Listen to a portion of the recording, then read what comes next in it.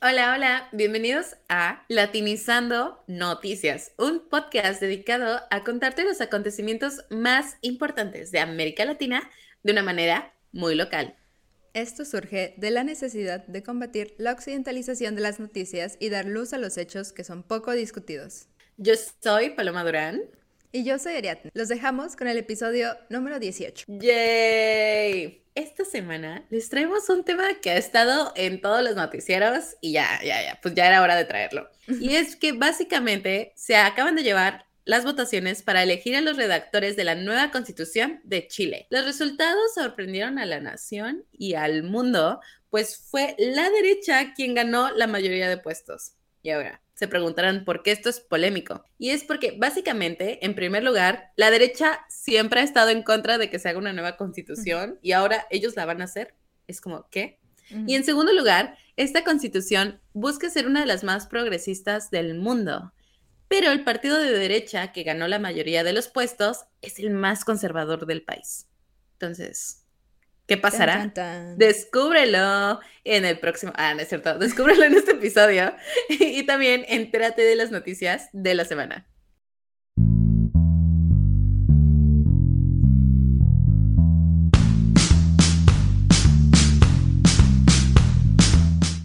Y vamos a comenzar con ¿qué pasó? Este domingo 7 de mayo en Chile, millones de ciudadanas y ciudadanos votaron para elegir a quienes redactarán una nueva propuesta de constitución para el país. De más de 350 candidatos, se escogió a 51 personas que formarán la Convención Constitucional, como se le llama al grupo que escribirá la propuesta.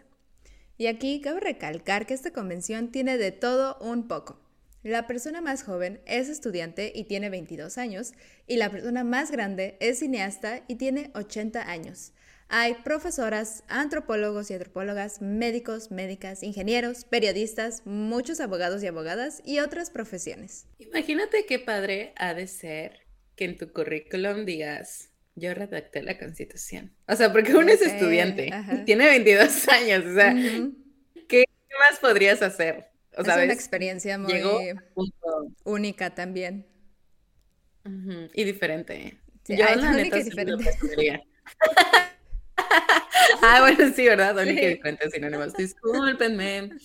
Pero, oye, qué padre. Y creo que me estabas diciendo antes que no todos tienen profesiones, ¿no? Entonces sí hay como una representación chida de la sociedad. Sí, sí, de hecho estaba leyendo la lista de los candidatos y había varios nombres que no tenían como una profesión. Y algo que fue muy Exacto. importante en este proceso de elección fue la paridad de género, y es algo que el gobierno de Gabriel Boric ha impulsado bastante. Entonces, 25 mujeres, 25 hombres y un representante indígena serán los encargados de discutir y redactar la nueva constitución que tiene que ser entregada este 7 de junio y que será votada por la población en diciembre de este año. Mm, ok, ok. O sea, pues no tienen tanto tiempo, ¿eh? Como para, No, para hacerla, ¿no? Menos de un mes. Ay, gente, ¿por qué nos gusta correr en cosas que tienen que tomar tiempo? Pero sí, está cañón que la hagan ujú. en menos de un mes la tienen que hacer. Pero ellos van a trabajar sobre como un borrador ya hecho por un comité de expertos. Ok. Entonces, o sea, ya tienen algo sobre lo que trabajar. Ok, ok, Ujú. ok. Bueno, aún así está difícil. Sí. Pero les vamos a dar el beneficio de la duda. Bueno, y ahora vámonos a qué pasaron durante las elecciones. Básicamente, Chile quiere redactar una nueva constitución que sea más actualizada y que vea por las necesidades que la población tiene hoy en día y que además sea más diversa. Esto ha sido aplaudido por todas y todos. Sin embargo, parece ser que la nueva constitución va a tener un resultado contrario a lo que se esperaba.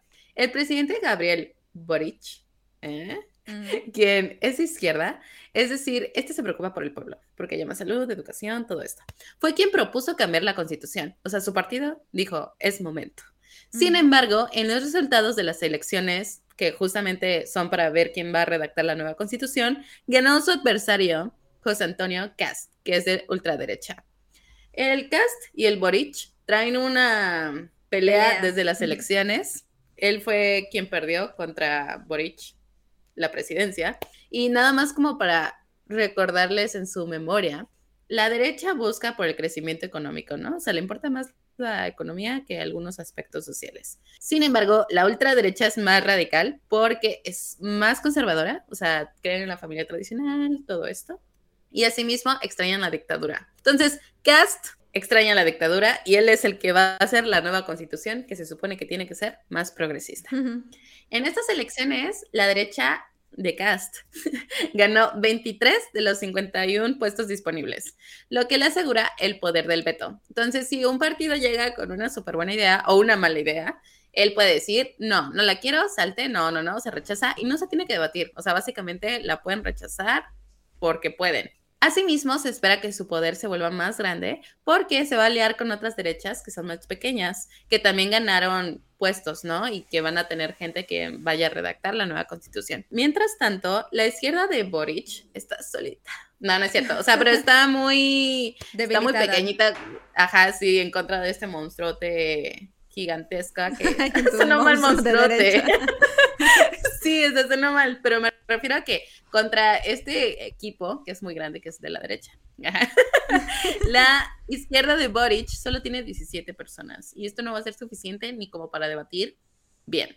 Algo que hay que recalcar, que es una paradoja, es que el líder de la derecha de Cast no solo extraña la dictadura, sino que también se opuso a que hubiera una nueva constitución. Él estuvo diciendo y diciendo. Él estuvo diciendo y diciendo que no, que para qué, que la constitución ya es buena, que se quede. Y aún así, pues ahora él va a ser el que no va a redactar. Hay que decir que los expertos dicen que esa constitución nueva, como lo va a redactar en su mayoría la ultraderecha, dicen que podría parecerse mucho a los pensamientos que habían en la dictadura chilena. Esto quiere decir que la nueva constitución podría, de hecho, hasta ser más conservadora o, de plano, no abrirse en algunos aspectos que se han estado pidiendo, como la educación, los salarios y así. Nos vamos con cómo fue la votación.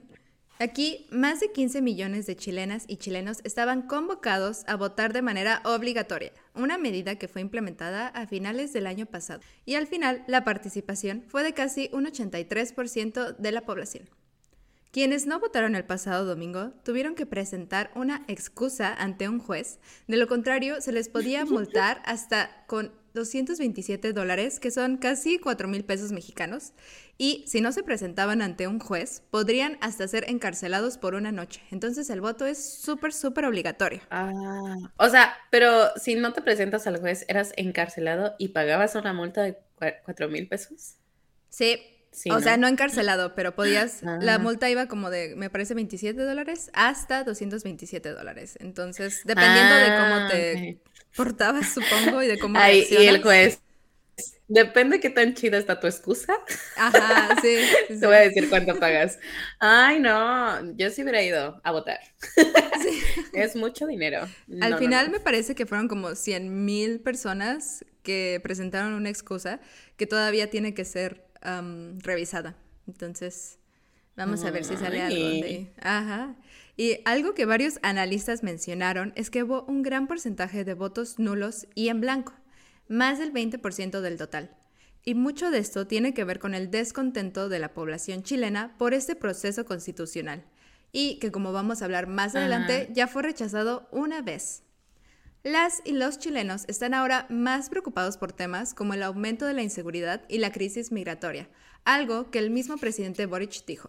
Y hay una buena parte de la población que está molesta por el voto obligatorio. Entonces, estos votos nulos son vistos como antipartidistas.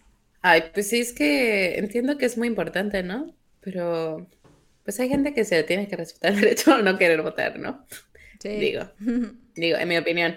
Ahora hay que explicar y entender por qué se está haciendo una nueva constitución en Chile. O sea, ¿qué tuvo que pasar para que el mundo demandara una nueva constitución? Y es que básicamente todo esto empezó con las protestas chilenas en 2019, cuando se subió el precio del transporte público. Esto hizo enojar mucho a las chilenas y chilenos hasta el punto que se manifestaron en contra del gobierno. En ese entonces el presidente era Sebastián Piñera, que era de derecha, quien decidió que la mejor forma de tratar con esas protestas era declarando un estado de emergencia, lo que quiere decir que suspendió derechos, o sea, como el de protestar y también podía hacer arrestos arbitrarios. Asimismo, se acusó que su gobierno hizo una represión muy fuerte contra los protestantes. Miles fueron heridas y decenas fallecieron.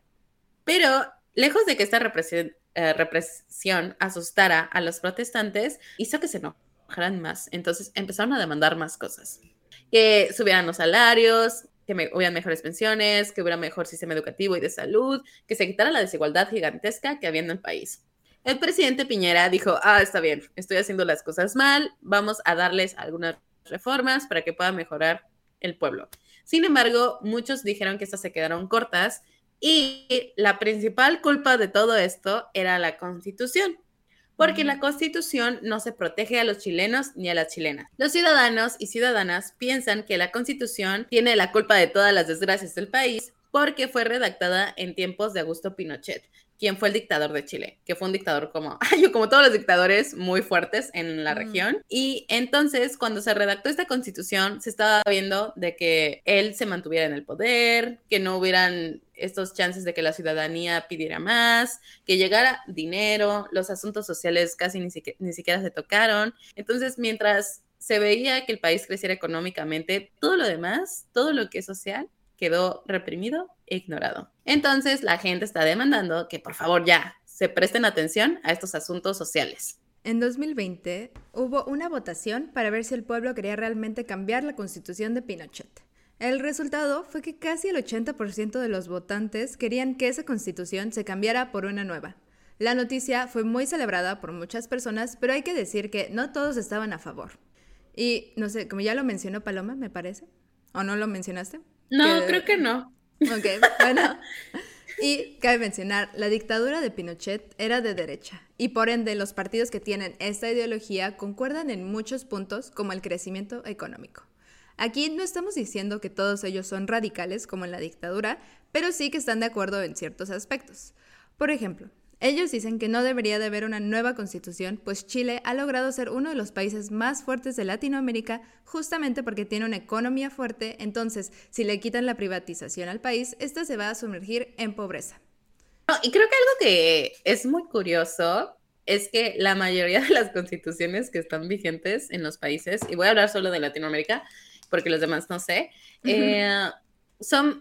fueron hechas en tiempos de dictaduras o en tiempos en los que había como un relajo en el país y a pesar de eso se han mantenido en el poder y obviamente no se han adaptado al contexto que existe ahorita. Pero algo algo que hay que mencionar es que sí han habido reformas, ¿no?, a las constituciones. Después de que terminaron las dictaduras, los gobiernos sí han hecho reformas, pero obviamente no han sido suficientes. Sí, pero creo que algo interesante es que justamente, pues, si se hace una constitución y se hace una estructura pensando en dictaduras, pues, aunque tú le hagas reformas, el papel y las leyes están hechas para seguir con esa dictadura, ¿no? Entonces, aunque puedan haber cambios que son importantes y sí han ayudado, o sea, no digo que no, la verdad, pero siguen manteniendo cierta estructura que ya no cabe con los ideales que existen hoy en la región. Entonces, por eso, los esfuerzos de Chile fueron súper aplaudidos en Latinoamérica, porque fue el primer país que decidió, ¿sabes qué? La dictadura y la constitución que se hizo ya no me representan como país, ya no se ajustan a mis necesidades, vamos a hacer una que vea por el pueblo. Entonces, de hecho, muchos decían que si Chile lo logra, pues iba a ser un efecto dominó, ¿no? En toda la región, y pues eso estaría muy padre, porque sí hay mejores maneras de proteger a los pueblos, ¿no? En cualquier lugar, ¿no? Entonces, go Chile, nuestras esperanzas están en ti. Y bueno, vamos a hablar acerca del gobierno de Boric para entender pues de dónde nace todo este apoyo a que se cambie la Constitución. Y ya como nada más dato curioso, Ari y yo antes del episodio aprendimos cómo se pronuncia su nombre, porque por 17 episodios hemos dicho Gabriel Boric. Boric, pero no, pues mal. Es que así se escribe, exacto. Pero como viene de, o tiene raíces de Croacia, en croata la C se pronuncia como CH, o se pronunciaría en castellano como CH, entonces por eso se dice Boric. Boric, ¿ya ves? Ya aprendieron un dato curioso que no sabían. Y bueno, a lo mejor éramos tú y yo las únicas que no sabían. Quiero pensar que no. Escojo la opción que más me va a hacer sentir mejor conmigo misma, y esa es que todos no sabíamos que se llamaba Boric. Y bueno, además de entender su nombre, vamos a entender su gobierno. Básicamente en 2021, Gabriel Boric llegó al poder, surgiendo como un nuevo líder de izquierda en América Latina, y de hecho es el presidente más joven de Chile. Y como en todos los casos que hemos visto, representaba una nueva actitud. Traía de que tatuajes, el cabello cortado de una manera diferente y única. Entonces, fue como muy aplaudido por las generaciones jóvenes. Su llegada al poder tiene mucho que ver con las protestas que acabamos de comentar de 2019, pues había mucho descontento en contra de la derecha. Entonces la gente dijo, no me cae bien la derecha, vámonos por el contrario, que es la izquierda. Y eso le permitió a Boric ganar muchos simpatizantes, pues sobre todo porque prometía grandes cambios. En marzo, que acaba de pasar, se cumplió un año de que Boric está en el poder, y lo que más se le aplaude es que ha mantenido una muy buena economía. Pues si bien el COVID-19 arruinó la economía de todo el mundo, en Chile esta no se vio tan afectada, pues de hecho creció mucho y ha traído muchas inversiones. Entonces como que lo ha logrado, Boric ha logrado hacer lo imposible. En aspectos sociales también se han hecho importantes avances. Por ejemplo, ya se garantizó que la atención a la salud sea gratuita. Asimismo, hubo un incremento en los salarios y pues esto ha puesto muy contenta a la sociedad. Sin embargo, también hay desafíos. Uno es la Constitución. Ahorita Ari les va a platicar que ya hubo una primera propuesta que fue rechazada y esto ha sido un golpe al gobierno de Boric. La otra es la inseguridad. Y finalmente, la tercera es que no todas sus promesas se han cumplido, pues hay trabas para pasar reformas, sobre todo de salud y trabajo. O sea, las están rechazando y rechazando y rechazando. Entonces, al final de su primer año en el poder, Boric terminó con una aprobación del 35%, que la neta es baja. Es baja. Y esto tiene que ver porque la mayoría de los chilenos y chilenas piensan que no se han cumplido las promesas que él dijo que luego iban a ver. Y asimismo porque dicen, es que está joven y por ende no sabe gobernar. Ay, o sea, está chavo. Y No ellos le traigan sabe. a alguien más con experiencia. Sí, sí, siempre los mismos argumentos. Pero, pues, eso es lo que dicen. Como Paloma ya dijo, uno de sus principales desafíos es la nueva Constitución, pues ya hubo un intento que fracasó. Después del sí exitoso para cambiarla, 155 personas fueron elegidas por la ciudadanía en 2021 para redactar la nueva Carta Magna. Trabajaron en esta por un año y fue calificada a nivel internacional como una de las constituciones más progresistas en temas de paridad de género, pues Chile se definía como una democracia paritaria, en la que las mujeres tendrían que ocupar al menos el 50% de los puestos en el Estado. Entonces, esto es algo muy importante en América Latina, entonces, sí, muy único. Y diferente. Exacto, sí, nos gustó esa palabra. Además, establecía el derecho a la interrupción voluntaria del embarazo y la posibilidad de reelección presidencial, entre otras normas consideradas como progresistas. Sin embargo, en septiembre del 2022 fue rechazada por el 62% de los votantes. Los expertos consideran que hubo 4 temas principales que llevaron al rechazo. El primero fue la desconfianza en el grupo que redactó la propuesta. Este proceso estuvo lleno de falta de comunicación y controversias. Por ejemplo, un hombre que era parte del consejo anterior reconoció que mintió diciendo que tenía cáncer durante su campaña para ser elegido. ¿Por qué reconocería eso? O sea, no sé, a lo mejor se ¿qué sintió muy creyó culpable. que iba a pasar? Y mi conciencia está limpia. Ajá. No, brother. O sea, bueno, primero no mientas, ¿no? Pero pues quita toda la credibilidad que tenía el proyecto. Sí, eso le quitó bastante credibilidad al proyecto. El segundo tema que llevó al rechazo fue la declaración de Chile como un Estado plurinacional e intercultural, que reconoce los pueblos indígenas y naciones, que en Chile son 11 en total, y su forma de administración. O sea, son como una nación propia dentro del país. Esto se veía como que iba a dividir a Chile y que iba contra el principio de igualdad ante la ley. Puedo ver los problemas que podrían salir de ahí. Sí. Se parecería mucho al caso como de España con Cataluña, que también España ve a sus estados como independientes, entonces se quieren independizar y después es todo un problema. Entonces, sí. Pero también hay otros países en América Latina que se han declarado como plurinacionales y han reconocido a los pueblos indígenas. Me parece que Ecuador hizo eso y otro país, pero ahorita ya no me acuerdo cuál es. Y pues ha funcionado. O sea, casos exitosos. Uh-huh. Ok.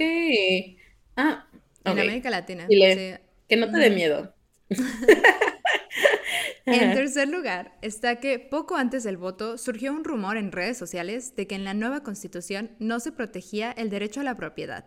Esto fue pues información falsa, pero preocupó a muchos chilenos y de hecho los partidos tuvieron que salir a decir, no, sí se protege.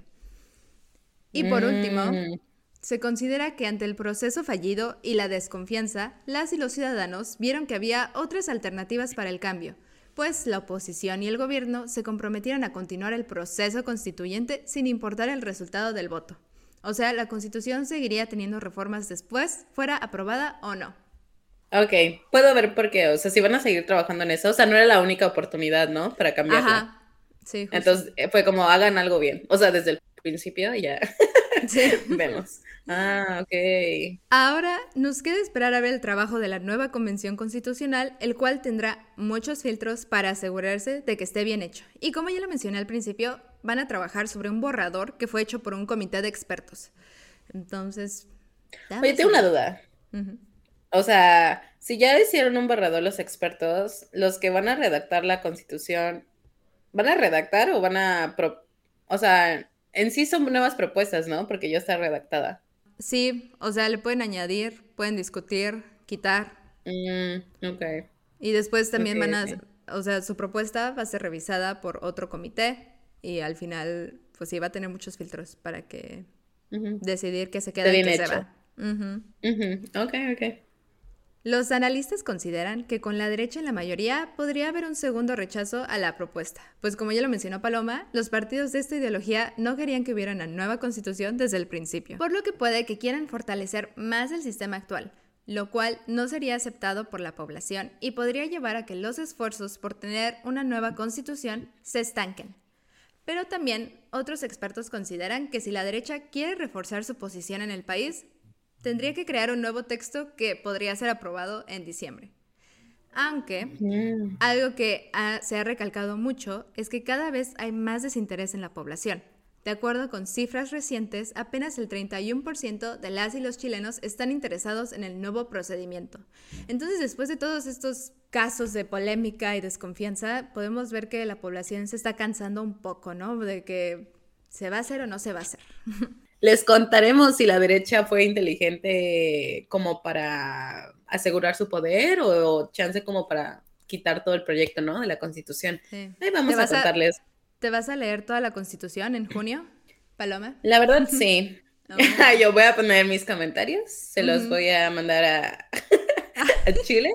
Yo, yo desde una mexicana, con mucho cariño. Sí, sí, sí, pero bueno, no les prometo, pero por ustedes lo haría. Bueno, ya Va a quedaste. depender si pasa. Pero les queremos dejar unas preguntas para que debatan en su cabeza o puedan debatir con nosotras. Ya saben, no pueden mandar a donde quieran. Primera, ¿creen que esta segunda propuesta será aprobada por la población? Y como segunda pregunta, el bonus, es, ¿crees que la derecha en Chile puede hacer una nueva constitución que cumpla con las expectativas progresistas? Es decir, que pues ya pueda describir mejor la sociedad de hoy en día, que acepte diferentes tipos de familias, de todo, de vida, lo que ellos quieran, ¿no? Entonces, cuéntanos qué opinas, qué piensas que va a pasar. Sabes que nuestro Gmail e Instagram siempre está abierto a tu corazón y a tus dudas. Muy bien, gracias. Eso ha sido todo por el podcast. Ahora vámonos con las noticias de la semana. Yay, y como primera noticia traemos que el gobierno de Estados Unidos ha acabado ya oficialmente con la Orden de Salud Pública conocida como Título 42. Esta expiró formalmente a las 11:59 del jueves pasado. El vencimiento de esta política coincide con el final de la emergencia de salud, es decir, no sé si se acuerdan, Ari lo mencionó en el episodio pasado, pero básicamente el título 42 permitía expulsar a migrantes y a refugiados que llegaban a Estados Unidos, diciendo que, bueno, por el COVID es peligroso que la gente venga así en bola, ¿no? O sea, tiene que haber Ujú. un proceso más cuidadoso. Pero como también ya se dijo que la pandemia terminó, a la del COVID-19, entonces el gobierno de Estados Unidos ya por fin quitó esta política del título 42, entonces ya no puede expulsar a migrantes y refugiados sin alguna razón. Pero mucha gente se ha estado espantando, ¿qué va a pasar? ¿Va a haber más inseguridad? ¿Van a haber más migrantes llegando? ¿Qué va a pasar? Básicamente el gobierno estadounidense y el gobierno mexicano han enviado tropas y recursos adicionales a la frontera de Estados Unidos y México para asegurar que haya una migración ordenada. Entonces, veremos después si realmente esto está funcionando o pues se van a tener que endurecer algunas políticas. La segunda noticia es sobre México. La Suprema Corte de Justicia de la Nación invalidó la primera parte del Plan B de la reforma electoral impulsada por el presidente Andrés Manuel López Obrador. Los ministros de Justicia consideraron que el Congreso, en el que el partido del presidente, Morena, tiene mayoría, cometió faltas al proceso legislativo en 2 reformas que fueron aprobadas el diciembre pasado.